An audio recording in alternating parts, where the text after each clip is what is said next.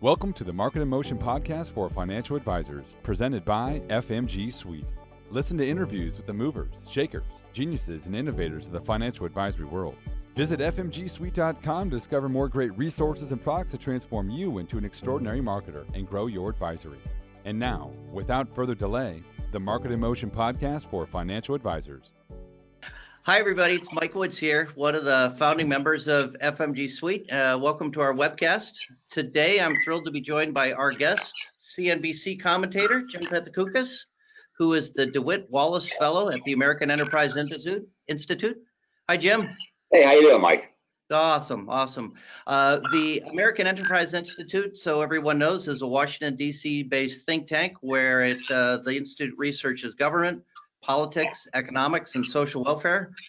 Jim has appeared on CNN, Fox Business, MSNBC, the Nightly Business Report on PBS, and I'm excited he was able to take a few minutes to speak with us today. Jim and I, many years ago, worked together at Investors Business Daily, and I wanted to encourage everybody while they're here to take a few minutes to connect with Jim on Twitter.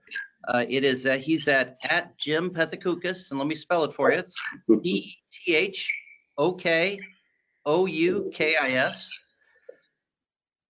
Got that? You'll be both entertained and educated by his tweets, as I am. Jim and I often have tweet little battles going back and forth. Jim pays attention to me, but he's got 50,000 Twitter followers, so he's got quite the audience out there. I'd also encourage everybody listening, all the financial advisors that are listening, to take a few notes during the conversation today. Open up a browser, take a few notes. Jim is a highly sought after personality to talk about trade issues, Fed issues, and economic issues. And this will give you some great talking points with clients. So on with the show. Jim, I'm going to cut right into it. Let's talk trade. Something you've been on CNBC a couple of times this week talking about. You were on CNBC Monday when the Dow was down the 600 points. I think you were on today, if I'm not mistaken. I literally just came from that studio. Right here. Let me throw one right over the plate for you. How do you think this U.S. trade, the U.S.-China trade works out short term, works out long term? Well, I mean, I think certainly the consensus has been that this would be that come March, maybe a little bit later, there'd be a deal that the president, would want a better stock market, a sort of a very good economy heading into elections. So for sure we would get a deal. There might be a little back and forth, but that was going to happen. And China wants a deal too. They've had some economic issues, and they would absolutely like a deal. So at the end of the day, something would get struck. Maybe China would buy some more U.S. products, whether it's energy, agriculture, maybe open up some of their markets, financial services to some extent. But absolutely, there would be a deal. And I'm wondering now if that consensus opinion might be changing just a little bit. I mean, you certainly have people in the White House. Peter Navarro is, perhaps the most prominent, but there are people in and outside the White House who really don't want that kind of deal, the kind of deal Wall Street has been expecting. They view this as not sort of a negotiation for a deal and then we just kind of move on, but they want a total, a fundamental change of the U.S.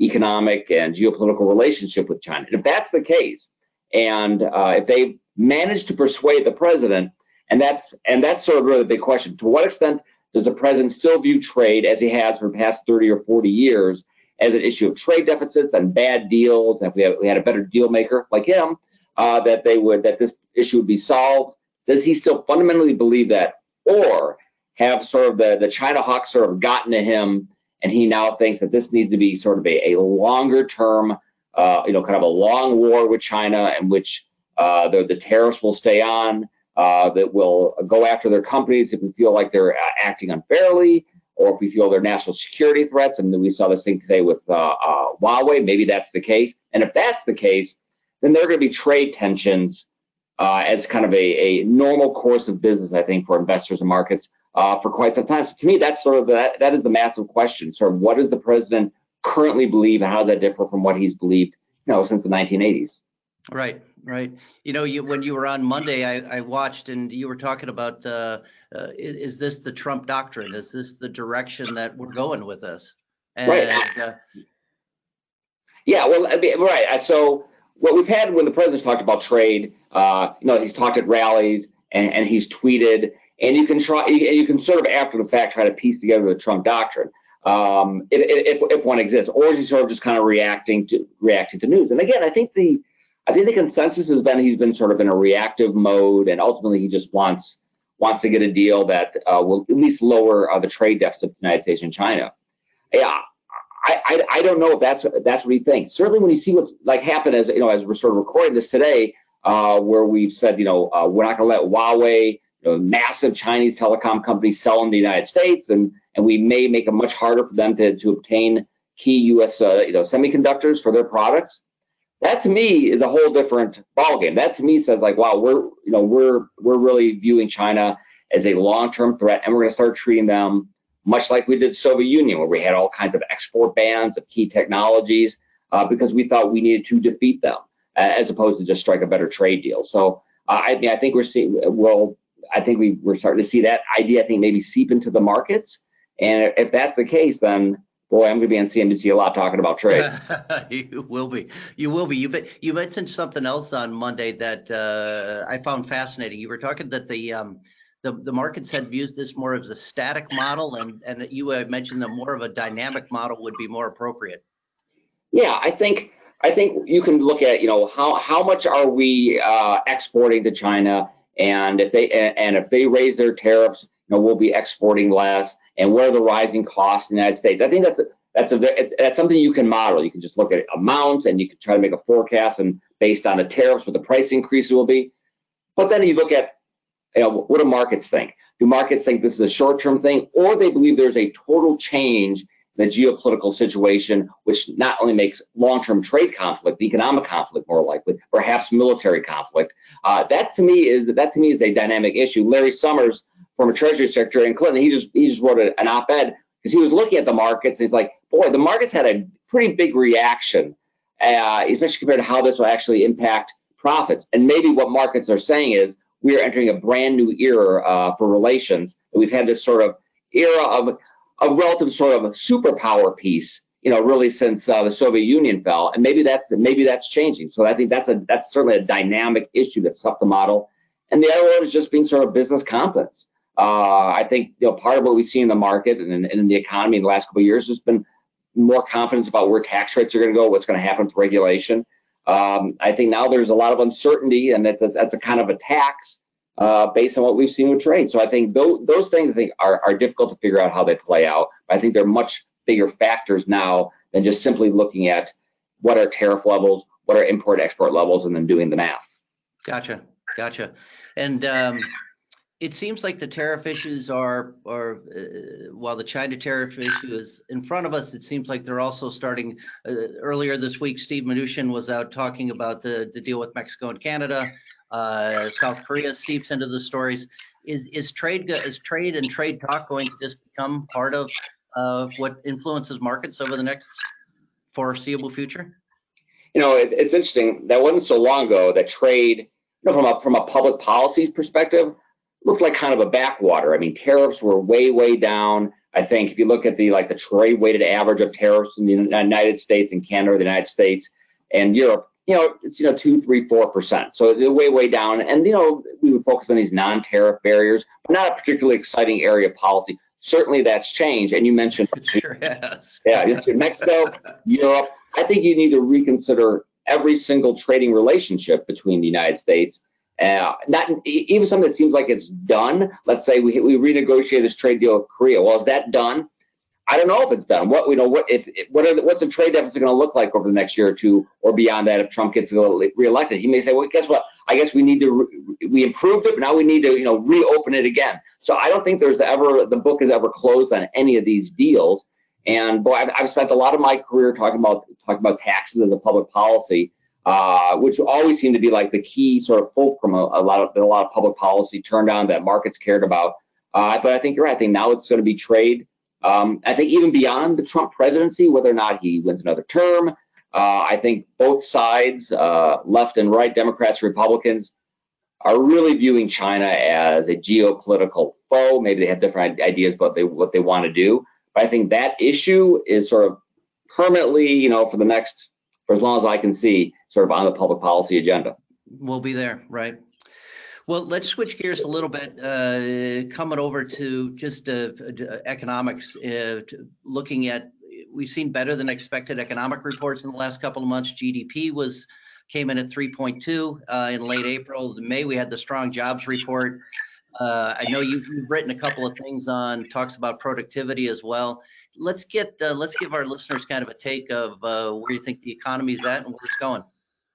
Yeah, so the jobs just keep happening. So the jobs, just sort of, month after month. I mean, the job growth has slowed down a bit, but still, very impressive job growth. We've seen wages, slowly begin to tick higher. All great news. But I think ultimately what we want to see, even we've seen, so much stronger GDP growth. I think you want to dig down into those numbers and see where that growth is coming from. The way the tax cuts were supposed to work to boost growth. We're not just, sort of pumping money into the system, but ultimately to have a lot more business investment. Business would invest in better machines. Workers would have better machines to use. They would become more valuable. Their wages go up, higher productivity, all that great stuff. And we did see a nice productivity bump up in the fourth quarter. That's sort of the real story of sort of the weak economy since the Great Recession is very, very weak productivity growth. I was lucky enough, sort of the where you mentioned Investor Business Daily. We were sort of lucky enough to be there during when I was there sort of in the late 90s during a massive productivity boom. Tech stocks are going crazy. Perhaps the listeners remember this. Fantastic. And so we saw this productivity boom from the mid 90s to the mid 2000s. Then we had the Great Recession, and productivity sort of flatlined since then. If we're seeing that sort of pick up, if these initial signs show that this beginning of a higher rate of productivity growth, which means you have a higher rate of economic growth, without inflation, the Fed could stay on the sidelines, and whether that's because of the tax cut and business investment has over the past year or so has increased. That's good. If it's that, or it's just that all the stuff Silicon Valley's been working on with artificial intelligence, if that's keeping more into the economy, more companies are using it or taking advantage of it, whatever the reason. Maybe it's all the above. If we're going to have higher productivity growth, boy, then all of those forecasts look so much better. We're going to have, we can have a 3% or close to 3% economy with low inflation. So it's sort of the Goldilocks scenario. People are talking about the economy now. It could get better if that's what we're facing. Even if it's just slightly, almost as good as what we saw in the 90s, that was a pretty fantastic time for stocks in the U.S. economy. I certainly remember it fondly. No, I do too. You mentioned the Fed there. That was going to be my next question. The Fed has fundamentally really put itself on the sidelines for the year. They've indicated that there's no real reason. They've indicated they're going to have a wait and see, check and look. What could bring the Fed back into the conversation, Jim? Well, I think if we see the economy really begin to sink because this trade war accelerates, I mean, that would be significant. If it's been a very long expansion. Expansions don't necessarily die of old age. I think they've had one down in Australia for 30 years. If we slip into a recession, maybe the Fed acts. But I think given the fact that they're kind of puzzled by continued low inflation, they have to see where what's going to happen with productivity growth. I mean, that was sort of the interesting story. Talking about the 90s again, is that we had this productivity boom, and nobody in the Fed believed it other than Alan Greenspan. There's these great stories from various memoirs of the Fed economists or other Fed members arguing with Greenspan that they thought there was not a productivity boom. Well, it turns out there was. Maybe that's happening again. I think something like that would certainly not bring the Fed back in, but perhaps keep it on the sidelines, even longer. So I think those are some of the possibilities. Interesting. All right, I'm going to keep moving us around. Not many people know that you've worked on and off with Larry Kudlow over the years. And as many people know, Larry Kudlow is the National Economic Council. He's the director of National Economic Council policy for President Trump. What do you think keeps Larry up at night, and what do you think lets him sleep well in that position? I would guess he's not happy about what's happening with trade. I would think that he loves thinking about those tax cuts. That's a long-term sort of Republican and conservative goal, is to greatly lower that business tax rate, which got it down from 21% to 35%, a pretty major achievement. So I'm sure that relaxes him because that is a major sort of lifetime accomplishment. Sure. The trade stuff, I'm sure he's not happy about it. I think he thinks that that China's been taking advantage of it. But the fact that this doesn't necessarily, we're not sure what the strategy is here. As I was mentioning earlier, we're not sure to what extent the president views this as a tactic to get a better deal to lower the trade deficit. We're not sure if this is part of kind of a long-term evolution in U.S.-China relations. We're not quite sure. And I would guess, and I'm purely just guessing, I'm not like giving any secrets, that he would hope, I'm sure that he would hope that this is all getting us toward a more free trade environment. At the end of the day, there won't be tariffs, that China will respect our intellectual property, that at the end of the day, they won't, force our companies to give them their tech, and that, they'll lower their tariffs, and that we'll reach some sort of free trade nirvana at the end of the day. And all this humdrum and back and forth, that's where we're going, that the arc of the economy bends toward free trade. I don't think it's a huge guess that that's what he hopes, and I think probably that's what a lot of us hope as well, that's where we'll be, where markets are operating and we're trading and prosperity for all. Gotcha. All right, let's go. This is one's going to take us a little off course, but it's one that I know you right in the sweet spot. Yeah, it's let's talk a little bit about Social Security. Do you think Washington will muster the courage to work on Social Security, to do something with it over in the next 3 to 5 years? This is something that as financial advisors work with their customers, clients and prospects, this is a big concern for them. Where do you see Social Security going? Yeah, certainly if I had a client who was over the age of 50, I would say, don't worry about anything. They're not going to change anything that is going to affect your retirement planning. I would be very skeptical of that. If they have to raise taxes, they'll do it on younger workers, or they'll just borrow the money. But they're not going to change that fundamental deal. I think with certainly people who are sort of getting into that retirement red zone, or over 50, that kind of thing.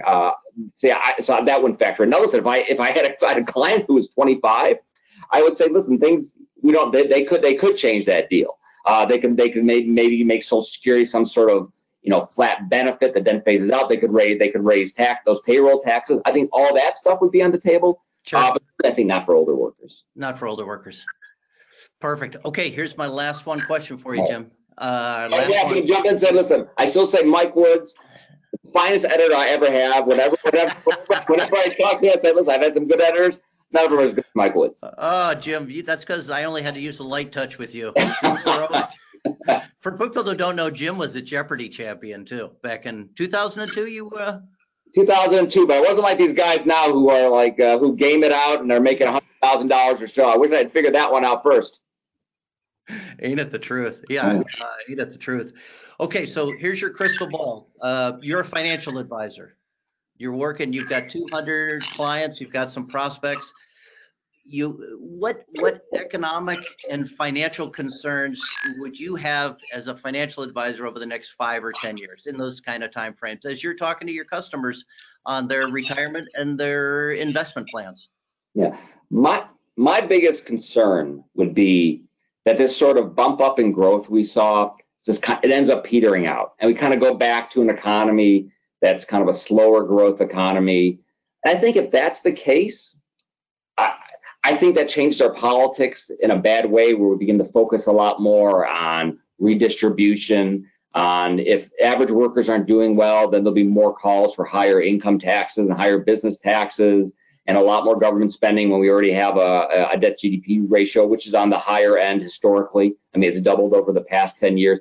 I'd be worried about, we haven't really experienced that as a country. Like, we already had 10 years. Now imagine like another 10 years where the economy, goes back into that kind of post-recession rut. I don't know what the politics looks like. I'm not sure what kind of policies exactly flow from that, but I would worry it's not good. So I would much rather deal with an economy that's growing, 2.5%, 3%. I'll take my chances. Gotcha.